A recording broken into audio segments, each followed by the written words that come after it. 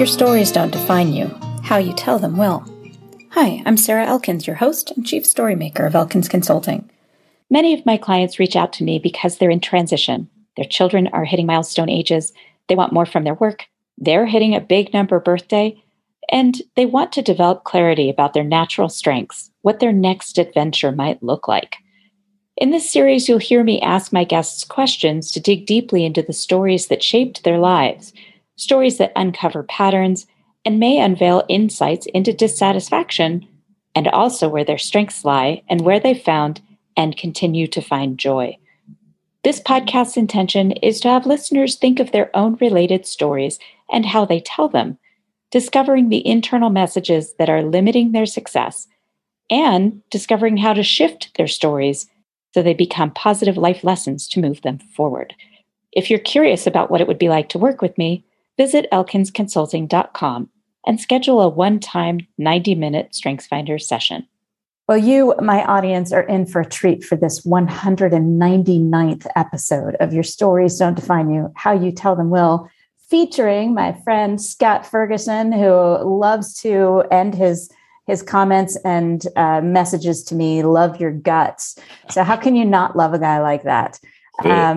Dear friend, mutual friend, Meg Nostro introduced us, and it has been kind of a all in ever since then.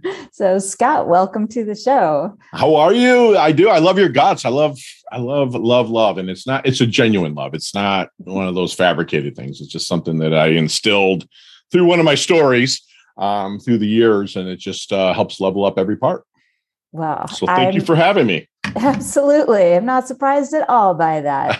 And I'm a big believer in love. I think that, and I've said this many times, love is easy. Like is hard. True. It's true. Very true. I can love anyone. Liking them is a whole other story. I'm going to have to write that one down. That's amazing. Yeah. Yeah. So I love to start the recording by asking my guests to share something about themselves that most people might not know about you. Maybe something from your youth that people aren't familiar. It's not in your bio. What do you think? What do you have to share with us? I just found out like 4 months ago through this whole 23andMe thing that I knew I was adopted. I knew I was born in the Philippines, but they told me my father was an American GI who got killed in Vietnam. And then my mother put me up for adoption. And that's the whole story of mine. But come to find out that my father didn't die, and he just died in 2019.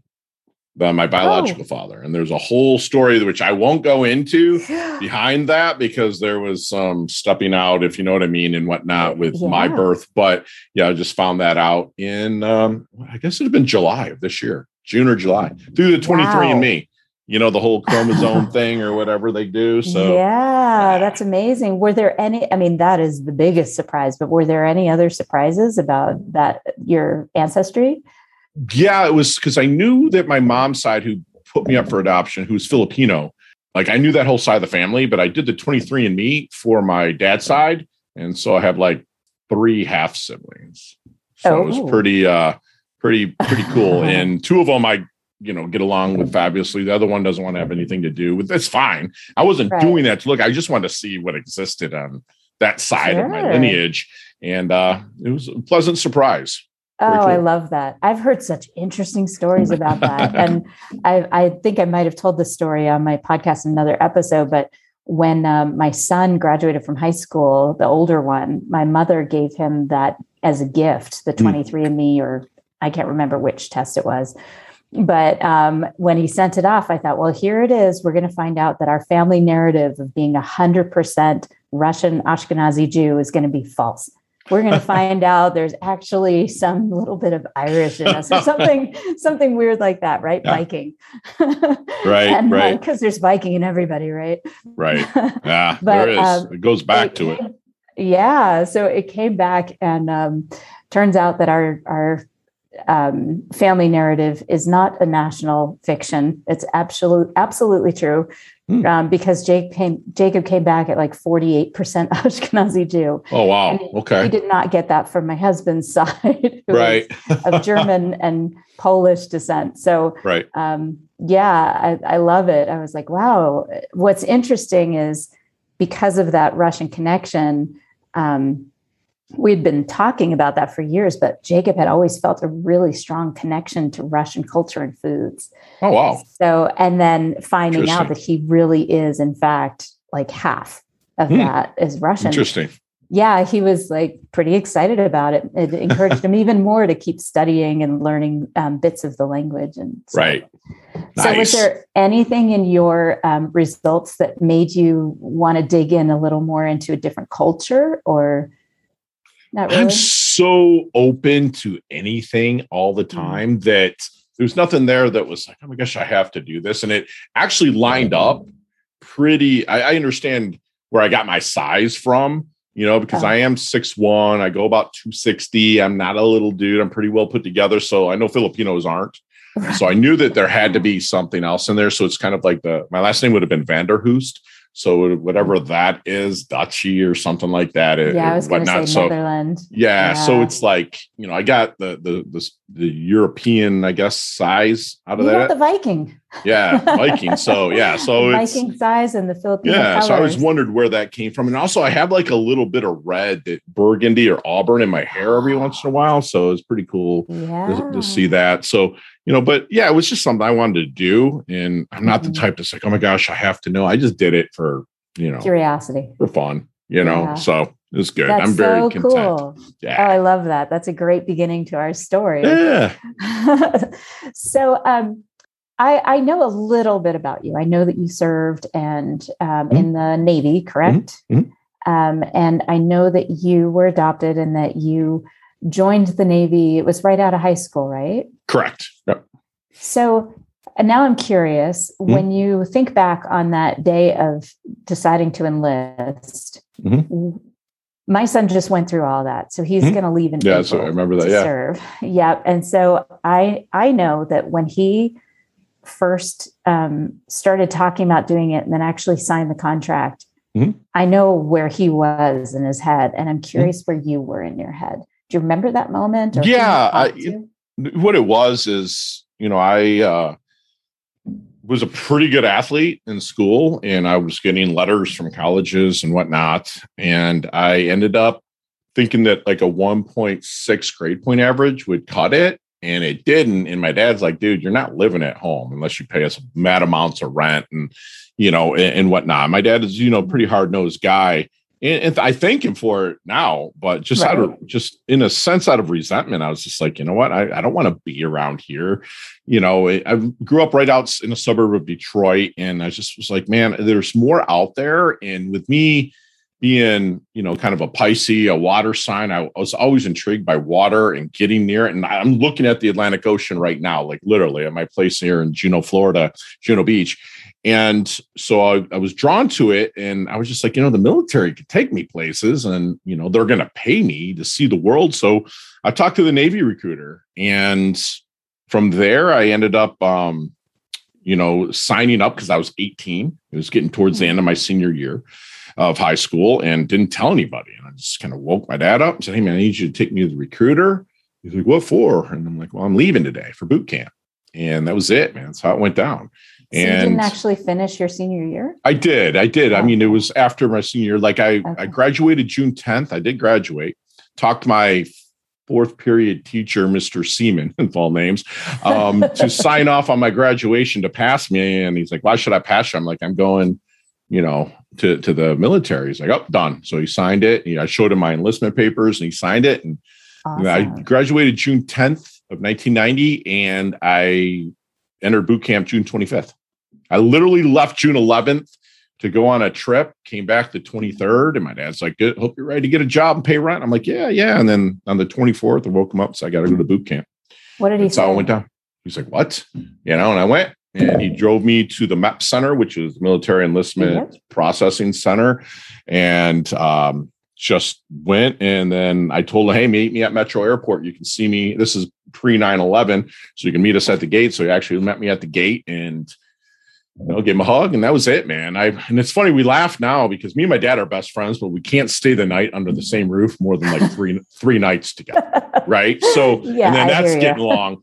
So like literally since 1990, which is 31 years now, we have not stayed under the same roof more than 3 nights. And it's funny, we like we'll joke or whatever. When I go visit him in Alabama, I'll get a hotel just because of course, we're probably so much alike. And, he adopted me, he's a redneck from Alabama. And I say that affectionately. It's where, he's white and I got some skin tone. And down there, the Civil War's at halftime. So he always had to take up for me because he lives back in Alabama now. Right. We go visit. So, it was like, my dad loves me. I know he does. And he's awesome. But like the pride I saw in his eyes when I walked down the tarmac and looked back and he's waving at me with that, WTF look, like, what is going on? And then, I went and was a West Coast sailor, man. I was stationed in Coronado over at Seal Beach in, San Diego area, and made friends to the end, and it's just an amazing story. Got to meet people, go through some hard times, went to Iraq, Afghanistan, Somalia, did all the deeds there from 1990 to 97. And just had a ton of fun. So you stayed for an extra couple of years after your... Well, what it was with my job, which I won't get into it, but with my job, they asked me more kind of on a consultant basis, but with pay. So it was weird because I was like half civilian and then also would go under the military when they needed some stuff. So I'd went and just contracted out with them in a sense. So yeah, it was like 3 extra years. And they kept me pretty busy because there's a lot of stuff going on through 1997. Of course. Oh yeah. I remember I moved to Washington, DC in that's right. Yeah. In 94 and moved away in 99. And I remember being so much more aware of things from Colorado. I was from Colorado. So none of that stuff was even on my radar. And then moved to DC. And of course, all of a sudden I know all these things going on in the world. So I want to go back because I got the chill. And I want to go back to that moment because my whole process of getting people to share stories that are meaningful is that I'll share a story that's meaningful and it will trigger memories for the people around me. And that's the whole point, being really intentional.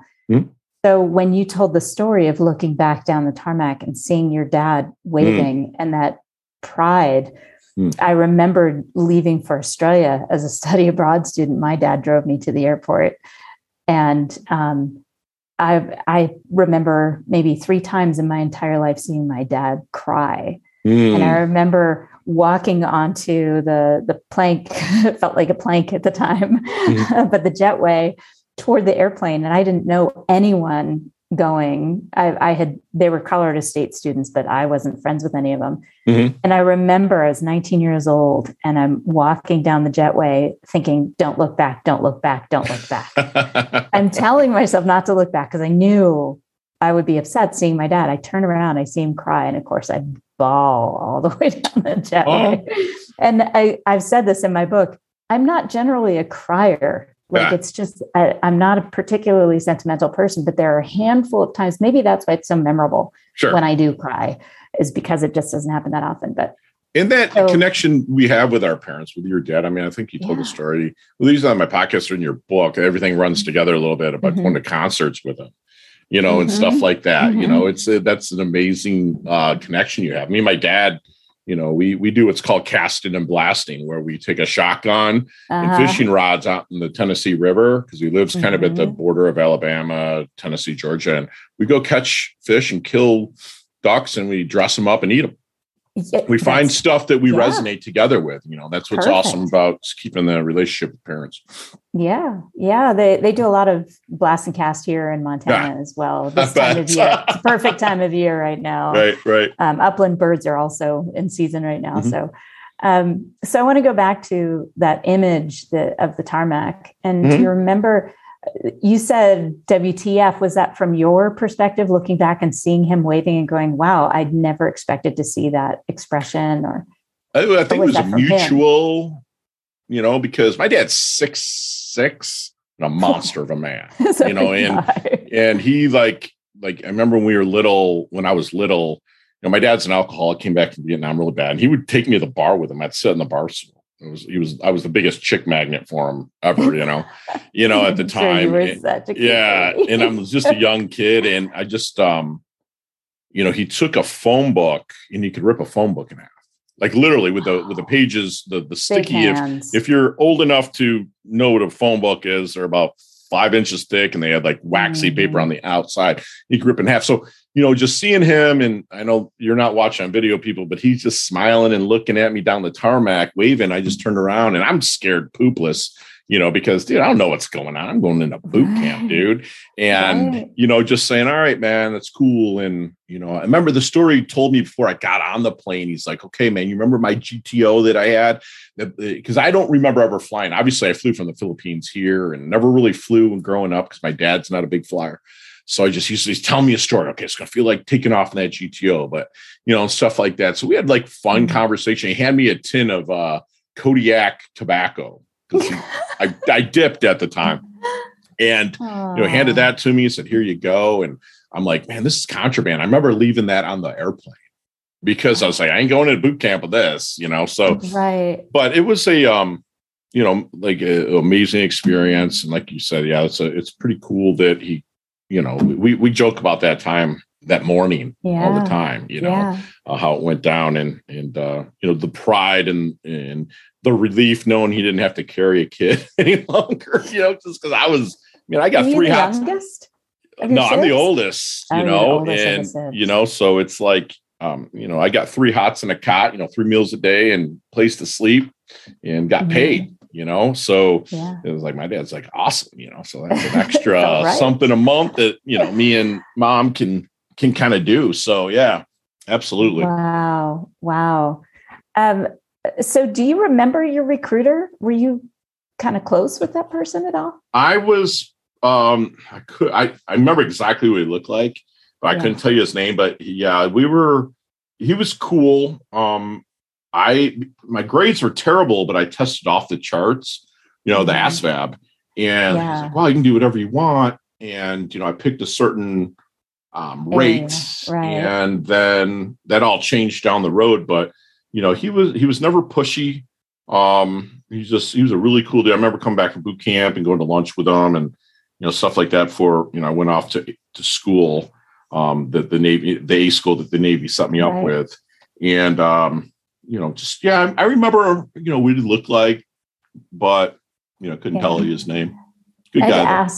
I had to ask because I'm thinking about my son's experience with his recruiters and one of them in particular. And I said, because he talked him into a job that was different from what he had originally picked based on his scores as well. His ASVAB score was really high as well.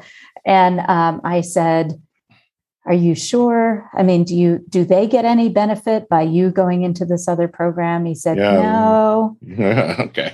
Yeah, they do. They have to fill billets. Right. And that's their job. And that's a big billet to fill. So he said, well, I don't think so. But I said, okay, let me ask you this. You're a really good judge of character. He is now because of some trauma he went through a few years ago. So he's a really good judge of character. And I said, you're a good judge of character. Do you think that this man has your best interest in mind? Is he mostly concerned for you and doing what you want to do and doing it well and that you're going to be satisfied with this? And he said, yes. I believe he's a good human and he has my best interest in mind. Gotcha. So okay. So that's why I asked about your recruiter, because I know this is going to be somebody, again, he may not remember the recruiter's name in 30 years, but he will definitely remember how he felt about him and he'll have an image of this person in his uniform in his head, I'm sure. Right. That's why I asked. And we were gearing up for war at that time too, so, it was, 1989 into 1990 and, where we were, there was Desert Storm, but then there was Desert Watch when I entered, and then it became the Storm. I was one of the first 3,000 troops there because of what I did. I was deployed to a different, branch of the military in a sense, and did my thing. And So yeah, they were filling stuff for all kinds of stuff. And, I was just like, well, give me this. I didn't care, Sarah. I was just like, you were just ready. I wanted to go and just, I didn't want to like be a cleaner or a cook. I'm like, but just give me this. And I went in for aerial photography. Now they have drones that take all the pictures. Right. But I went in for aerial photography. And again, that whole job changed after I tested out in boot camp, above the charts for physical and mental and agility and stuff like that. So that all changed down the road. Huh. Interesting. Mm-hmm. So when you think about those moments of coming out of the military, mm-hmm. I have a friend who served for, I think 4 mm-hmm. years. She said it took her basically 10 years to recover, to feel like she was kind of in the real world again, mm-hmm. partly because of the community that you create in the military with your people. Mm-hmm. So when you got out, is there a memory? Do you have a vivid memory of seeing your dad, of your first job out of the military? Do you remember anything about that? I went to work when I was in the military. I got certified as a personal trainer. And I was training people and getting them ready to go into SEALs, getting them ready for the physical aspect of that. And I was married at the time to my high school sweetheart. And her mom's like, well, I really want you guys to come home to Michigan. I'm like, all right. So I immediately opened, Time to Shine, believe it or not, Time to Shine personal fitness. And this is, I was 24 years old, opened that up, and the company's still going today. I sold it off to a kid that worked for me from Michigan State, and he's grown it into 12 locations.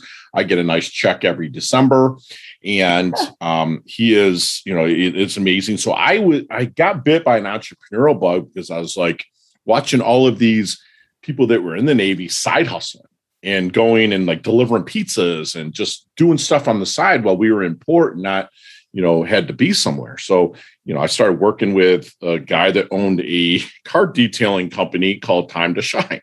And so I started working with him cleaning cars. And I was like, man, this guy's making bank. And so like I always worked out and I wanted to help people improve their lives. And so started a Time to Shine personal fitness. And then, when I got back to the States, I built that up through 2001, 2002. And like I said, it's still going today. But like, yeah, the memories that I got out, I am programmed to the way, because of my story when I was younger, I was programmed not to ever bring the past forward or like say, okay, that's done. I'm a big believer. Right. You don't, have a foot in the present, foot in the past, or foot in the future, foot in the past and piss on the present. I make every day good. And I've learned that at such a young age, because when you go through some of the stuff I went through from before I went in the military, my story is very unique. Before I went in the military until I got, out of the military, I just don't ever look back. I use it as a tool to learn the past. Right. But, you sit in a car, the rearview mirror is small for a reason.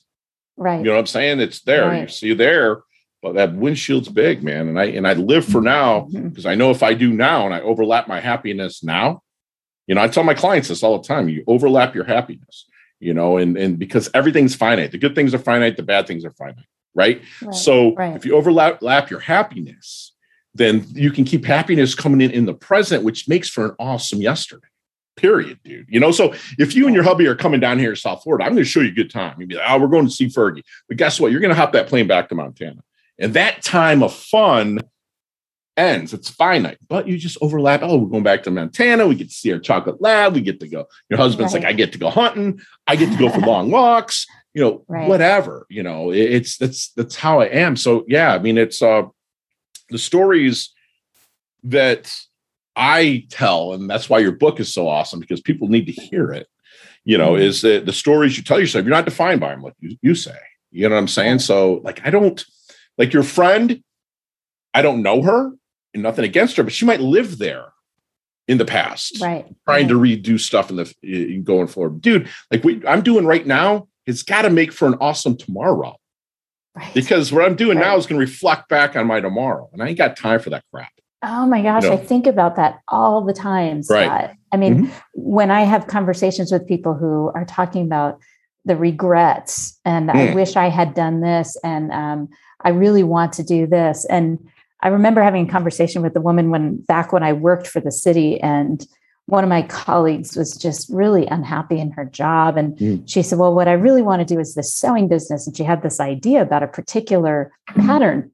And I was like, oh my gosh, I've never seen anything like that. Show me. So she showed me one of her samples that she had sewn.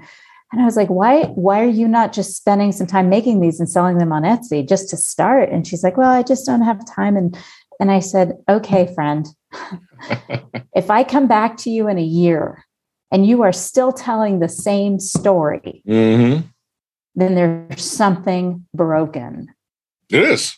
Absolutely. So what are your 3 action items? What are you going to do tomorrow and the next day? Right. So that in a year, we're not having the exact same conversation. Right. Yeah. Yeah. So when you mentioned, and you don't have to talk about this, of course, but you mentioned that because of the way you grew up, you realized that you have to just keep being in the present and finding the happiness where it is. What was something that happened that kind of taught you that lesson, that you look back, you might not have known it at that moment, of course, but you figured it out as you look back and think, I don't want to go through that again. I don't want to be that person. Yeah. Can you think of a particular situation? Well, I was born in the Philippines. And again, I was born mixed breed. And at that time, mixed breed males, this is during the Vietnam era, right? So mixed breed males in the Philippines were very much frowned upon because, again, I told you how big I am. You get tens of thousands of kids, bastard children that are born where the service member just knocks a woman up and leaves.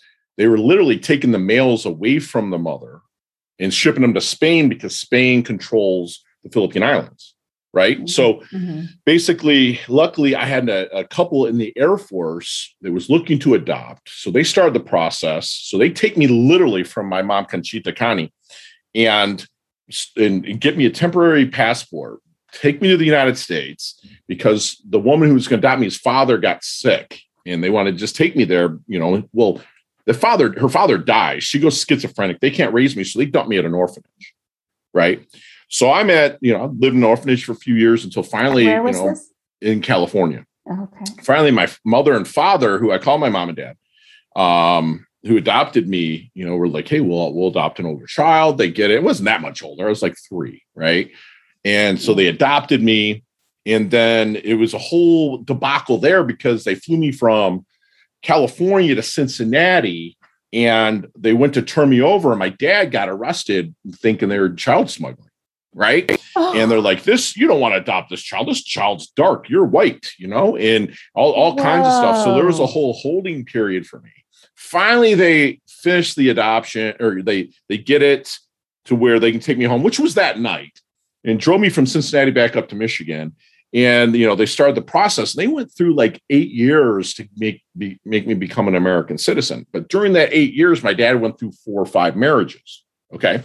And they started, I had different moms. My dad was an alcoholic drunk, which I mentioned before. And again, my dad, I love him. He's my best friend, but he did go through this. And so I ended up going from household to household, just being passed around, which just put a huge chip on my shoulder. Of course. So nobody wants me.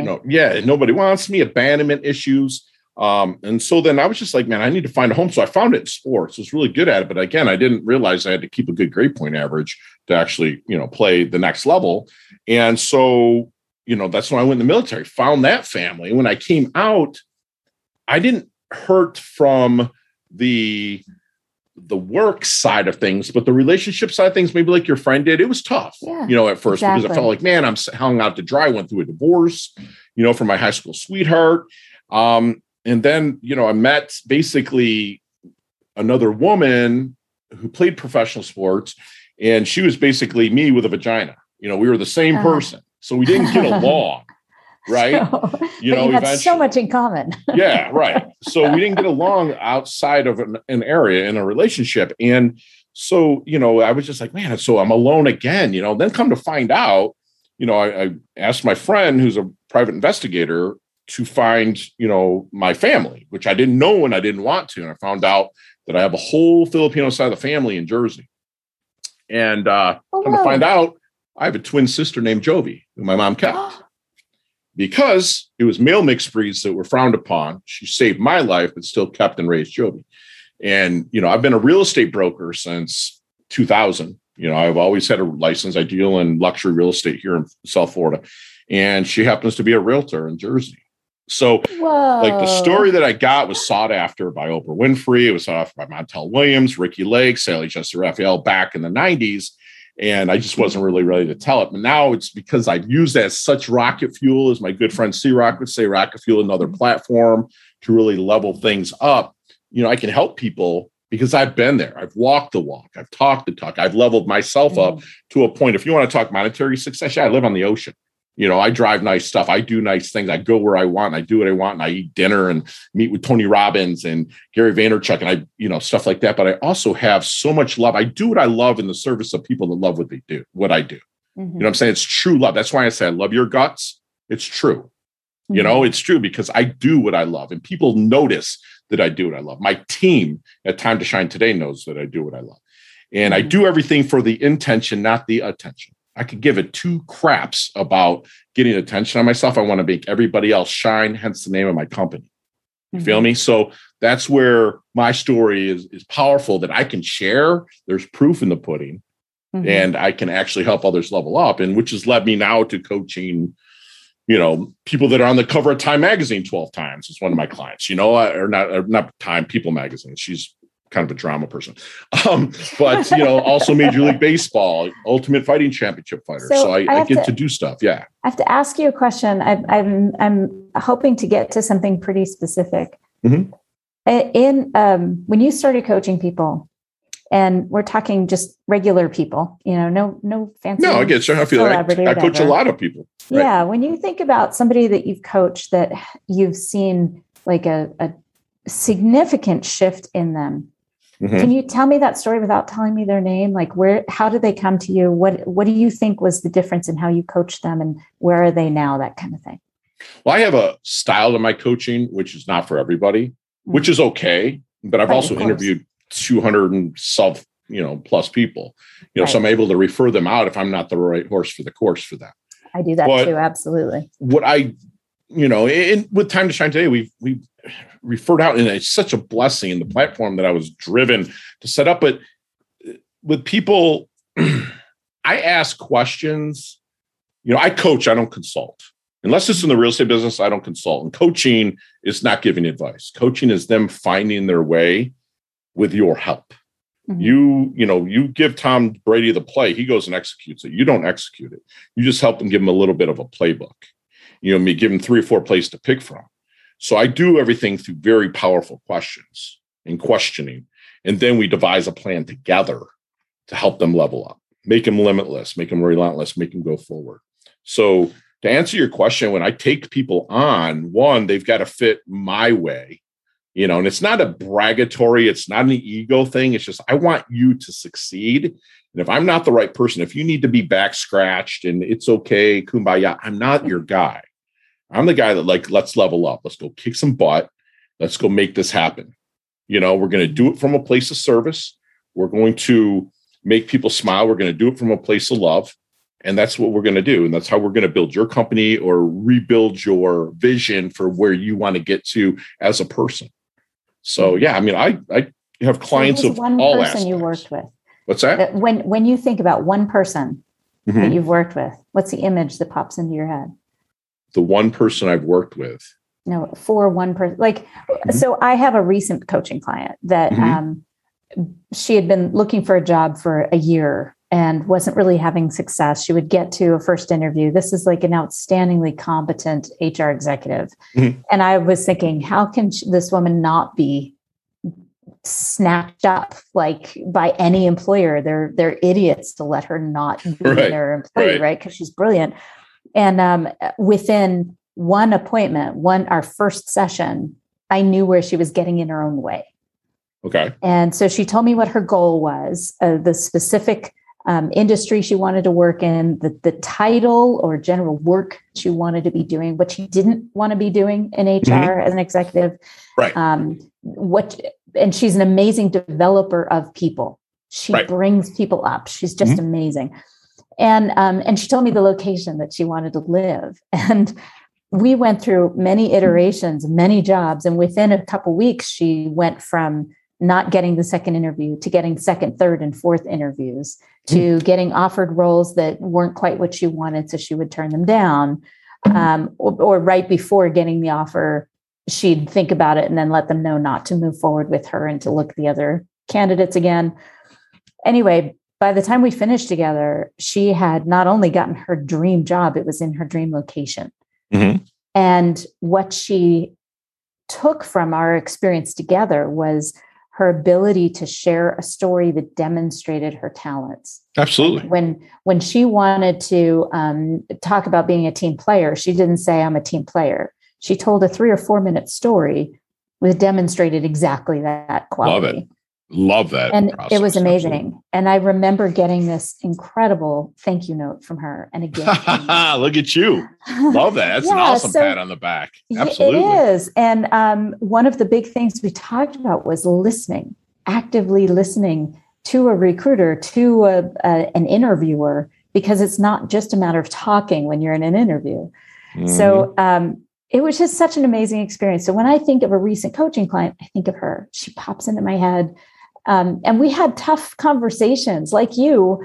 I'm not the person that's just going to scratch you behind the ears and make your tail wag. Right? Mm-hmm. That's just not, we've talked a lot about fur babies. So I always have to throw in a reference like that. Absolutely. But, so I'm curious about a client that pops into your head like that really was kind of a perfect example of why you love what you do. Why it matters. Some of the clients that I get, they're chasing that perfection fruit, and you and I both know that perfection is unattainable, but greatness definitely is. And I don't stop them.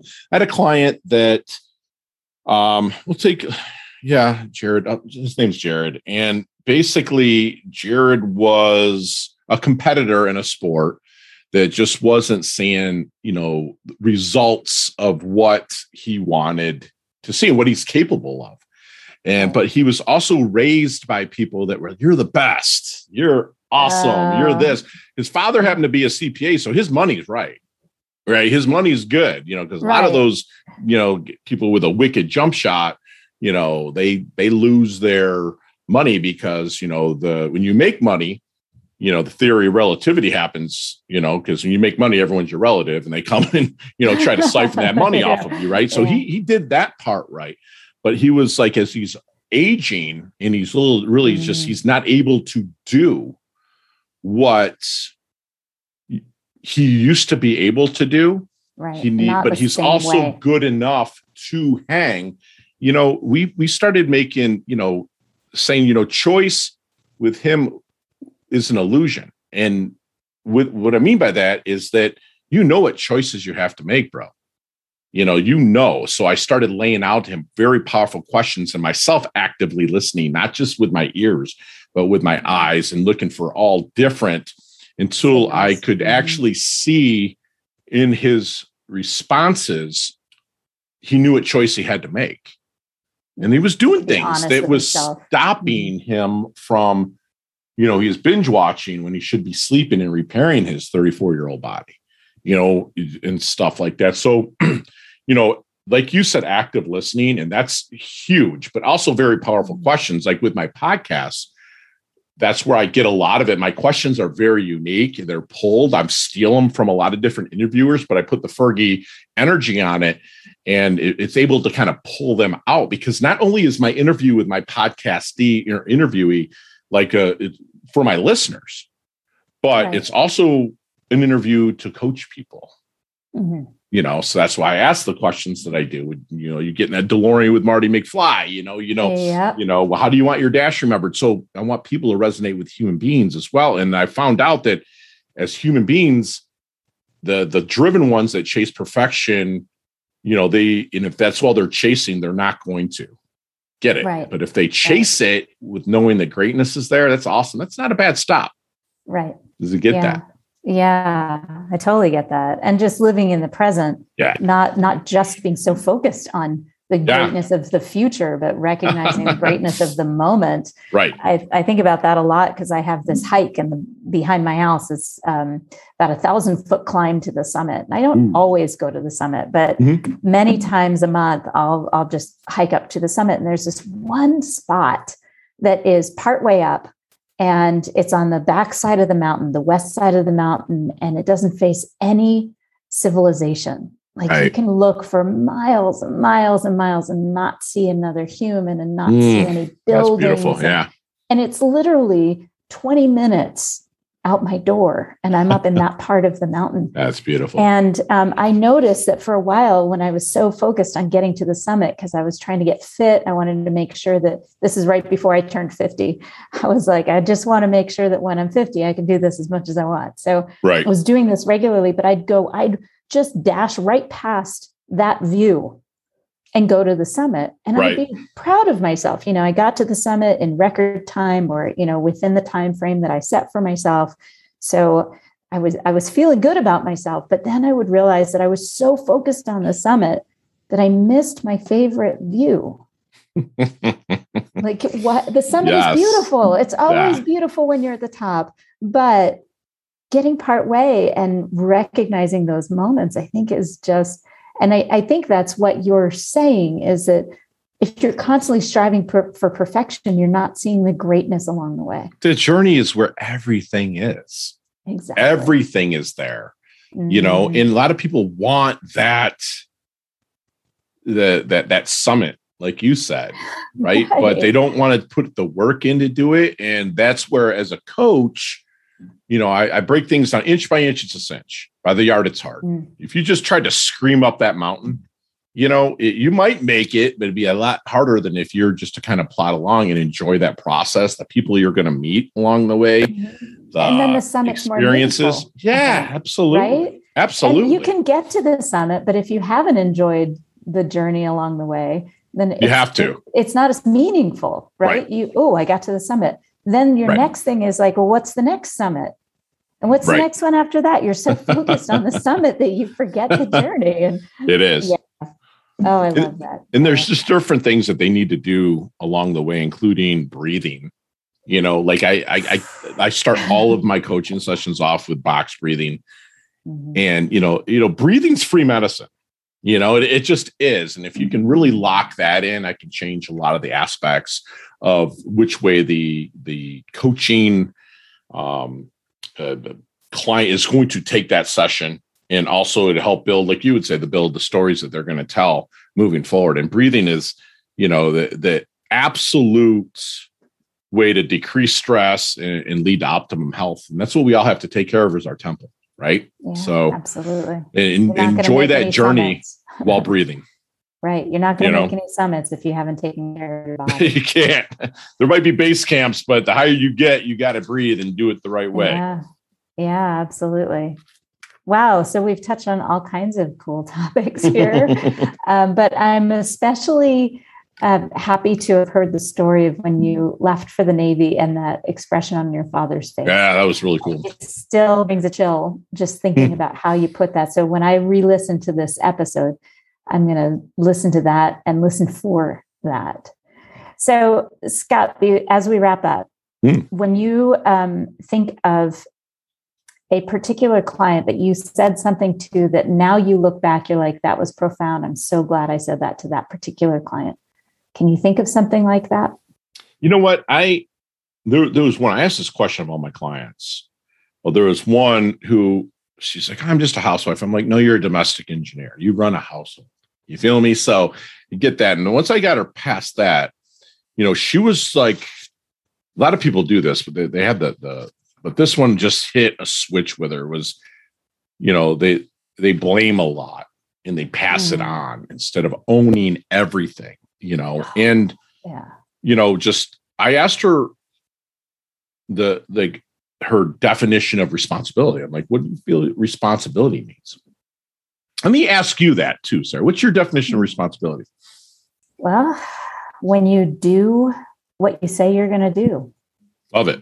I love it. And I was taught by my mentor that responsibility is rooted in the word. It's the ability to respond, not react.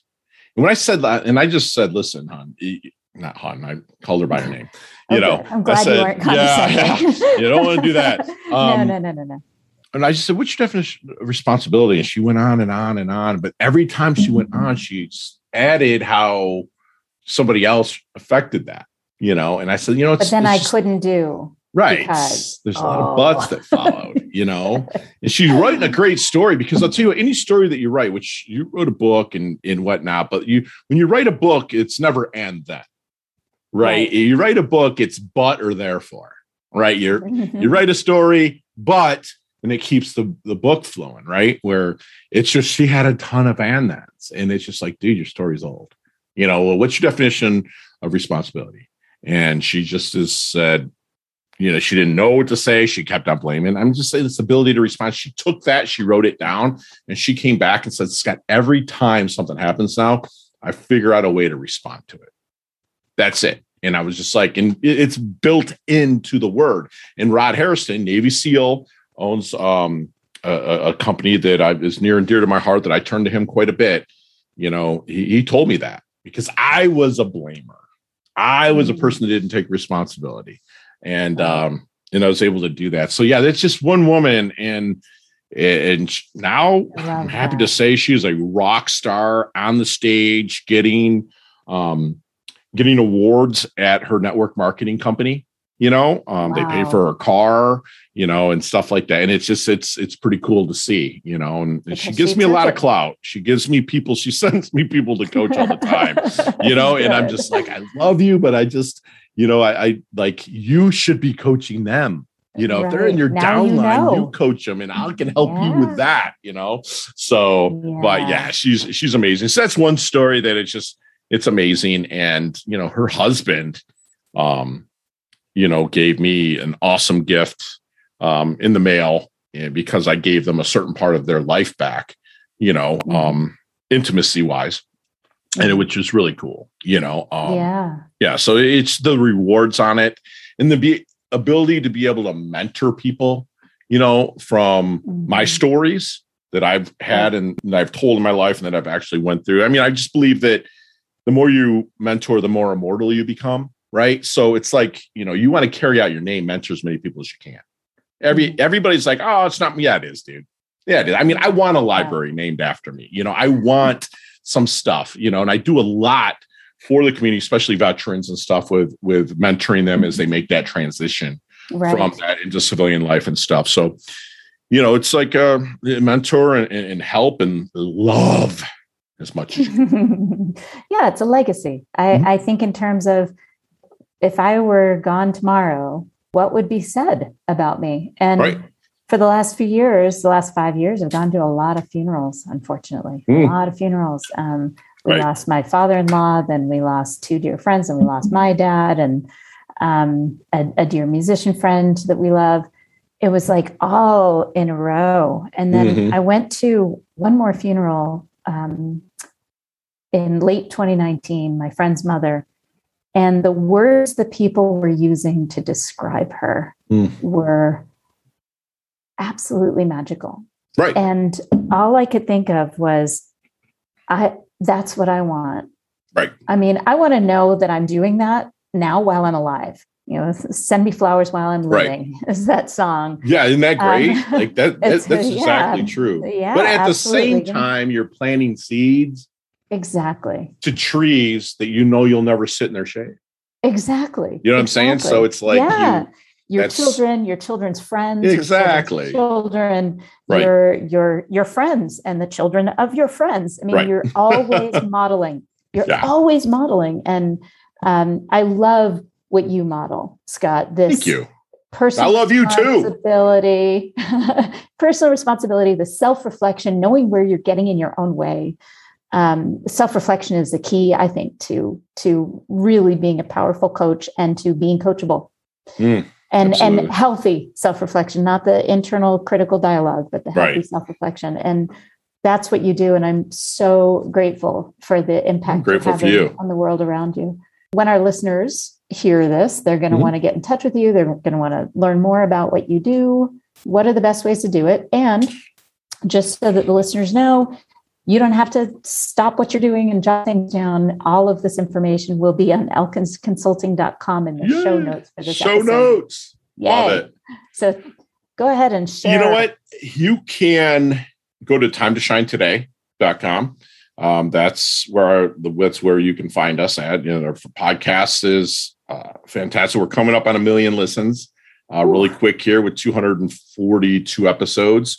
Fantastic. You can find us on XM Radio. Our show is Thursday nights at 8:00 p.m. Eastern time, which is an inspiration channel. I forget what channel it is. I'll give that to you for the show notes. You can find us on there for me talking in portions of interviews that I've did with my interviewees, and also our direct line, Time to Shine Today, if you're looking to level up, is area code 561-440-3830. And you will get through to somebody. You'll have a recording of me that I change my dates every single day of what day it is. So you know that we're live, we're on point. And, if you're facing anything that has to do with wanting to take your life, my little brother killed himself. So please reach out, because we can put you in touch with the right counselor that can help you with that. So again, it's 561-440-3830. I'll definitely put that down in the show notes. Thank you. And to all our veterans, including you, Scott, and soon to be our son, thank you. Thank you for your service. Thank you for your sacrifices. And thank you for being models for each other and for the rest of our communities. And I appreciate you. And I want everyone to remember, don't take life too seriously, because you'll never make it out alive. Have fun, live, love, and laugh every single chance you get. And I love your guts, Sarah. I love your guts too, Scott. Are you ready to start your story portfolio so you have the right story ready to share when the opportunity presents itself? When you're ready to get started, my book, Your Stories Don't Define You, How You Tell Them Will, is available in all the regular places, and the audiobook version is available on Google Play and on my website, elkinsconsulting.com. As a special bonus for listeners, the audiobook includes 2 songs recorded by my band, Spare Change, in my living room in Montana. Also on my website is a free podcast interview checklist. It's available to download to make sure you make the most out of your next podcast interview. If you enjoyed this podcast, please feel free to rate the podcast and leave a review, and let me know that you've done it so I can thank you properly. Thank you.